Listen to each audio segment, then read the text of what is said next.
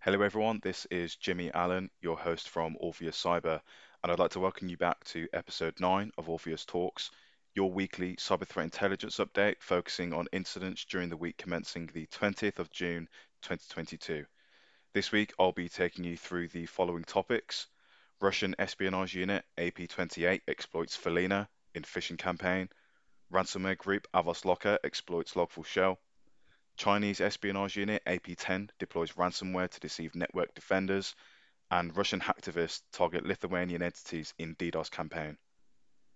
Kicking off with our key issue, the Ukrainian Computer Emergency Response Team has warned that the Russian espionage unit AP-28 is exploiting CVE 2022-30190, also known as Felina, to target Ukrainian entities in a new phishing campaign. AP-28 conducts espionage operations on behalf of the GRU, Russia's main intelligence agency. It is responsible for DDoS attacks that compromise Ukrainian government websites both before and at the outset of Russia's invasion of Ukraine. Felina is a remote code execution vulnerability which impacts Microsoft Office, and we have recently reported that the Russian nation-state group Sandworm exploited the flaw in a phishing campaign that targeted Ukrainian media organizations. The phishing campaign uses malicious rich text format documents titled Nuclear Terrorism, a Very Real Threat. The title takes advantage of the fear of nuclear attacks within the Ukrainian population to lure them into opening the attachment. A similar phishing campaign, identified by the CERT UA, warned of impending chemical attacks, a theme also related to the ongoing war with Russia. We assess that threat actors from across the landscape will continue to leverage the vulnerability as part of their operations. Our coverage of cybercriminal reporting this week has continued to focus on ransomware groups exploiting popular vulnerabilities, especially those impacting ubiquitous technologies. Affiliates of the Avos Locker ransomware as a service gang has exploited CVE 2021-44228, also known as Log4Shell, to breach vulnerable VMware Horizon servers. Ultimately, the affiliate delivered the Avos Locker payload on the target network using PDQ deploy, a legitimate software deployment tool affiliates have used in previous operations. Post-encryption, a ransom note is displayed providing details of how to restore data by paying for a decryption key. Ultimately, the affiliate delivered the Avos Locker payload on the target network using PDQ deploy, a legitimate software deployment tool affiliates have used in previous operations. Post-encryption, a ransom note is displayed providing details of how to restore data by paying for a decryption key. It also threatens to significantly increase the ransom and leak exfiltrated data via its data leak site, a popular pressure technique known as double extortion should the victim refuse to make payment. Meanwhile, other cybercriminal reporting has demonstrated how sectors susceptible to downtime remain valuable targets for ransomware groups. The US subsidiary of the Japanese automotive parts manufacturer Nichiren was forced to take its network offline following a ransomware incident. This is not the first instance of Japanese automotive suppliers being targeted by ransomware groups.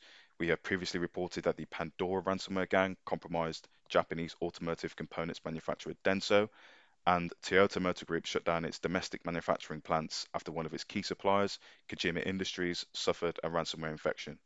We assess it is highly likely that ransomware groups will continue to target automotive components manufacturers due to their susceptibility to downtime and the second-order financial impacts disruption has on the rest of the automotive industry.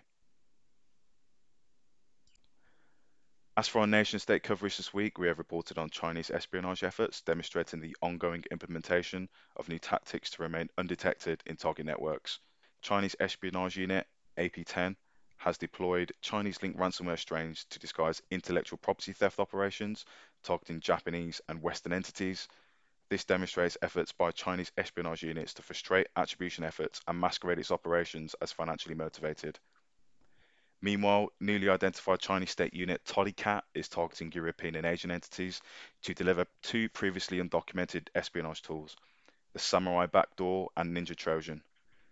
Toddycat exclusively compromised Microsoft Exchange servers via the popular proxy logon exploits. This latest campaign demonstrates China's continued political and military intelligence collection efforts across multiple continents. Some of the entities compromised by Toddycat were breached at the same time by Chinese units deploying the Funny Dream backdoor. Despite the overlap, the two clusters of activity are assessed to be separate from one another. However, this overlap in targeted industries and sectors might be indicative of collective operational targeting directed by Beijing to multiple units. Additionally, Chinese espionage unit Tropic Trooper has deviated from its normal targeting set to compromise novice threat actors with the T-client backdoor bundled with SMS Bomber, a script kiddie tool. Tropic Trooper infects its targets via a malicious version of MSS Bomber, which is a greyware tool used for denial of service attacks against mobile devices by flooding them with messages rendering the device unusable. In this campaign, SMS Bomber has been modified to include an additional executable that injects itself into a notepad process. The specific targeting of novice threat actors by Tropic Trooper is unusual, given the group's well-known sophistication and history of compromising strategic espionage targets on behalf of the Chinese state. We have previously reported that Tropic Trooper conducted a long-term espionage campaign targeting private and public entities in the transport sector, an industry vertical critical to China's strategic objective to improve its transportation infrastructure. We assess that it is likely that this is a highly targeted campaign designed to monitor the activities of novice threat actors. In terms of hacktivist reporting, we have continued to monitor the endeavors of pro-Russian entities operating in the interest of the Kremlin. Pro-Russian hacktivist collective Cyber Spetsnaz RF has launched a distributed denial of service campaign targeting multiple Lithuanian sectors. Cyber Spetsnaz RF is an offshoot of the infamous pro-Russian hacktivist collective Killnet that has recently targeted Romanian and Italian websites, as well as Czech critical infrastructure. This campaign was likely triggered by the Lithuanian government's decision to impose a ban on the transportation of goods between Russia and the Kaliningrad enclave, a decision that the Kremlin considers illegal. This campaign reaffirms the second-order effects that geopolitical events can have on the cyber threat landscape and the actions of patriotic hacktivist collectives such as Cyber Spetsnaz RF. Finally, this week, we're also publishing an episode with Tanesh, the founder of Jenny, the market-leading cyber business intelligence platform that connects users to vendor and service provider markets, enabling them to make informed procurement, investment, or partnering decisions with confidence. Keep an eye out for the episode where Tanesh will talk us through the platform and more. If you'd like to stay up to date with cyber threat intelligence incidents, you can subscribe to our weekly newsletter using the link in the description or via our website, orpheuscyber.com. Remember to follow us on Spotify and hit the notifications icon to receive an alert when we upload new episodes. Thanks for listening.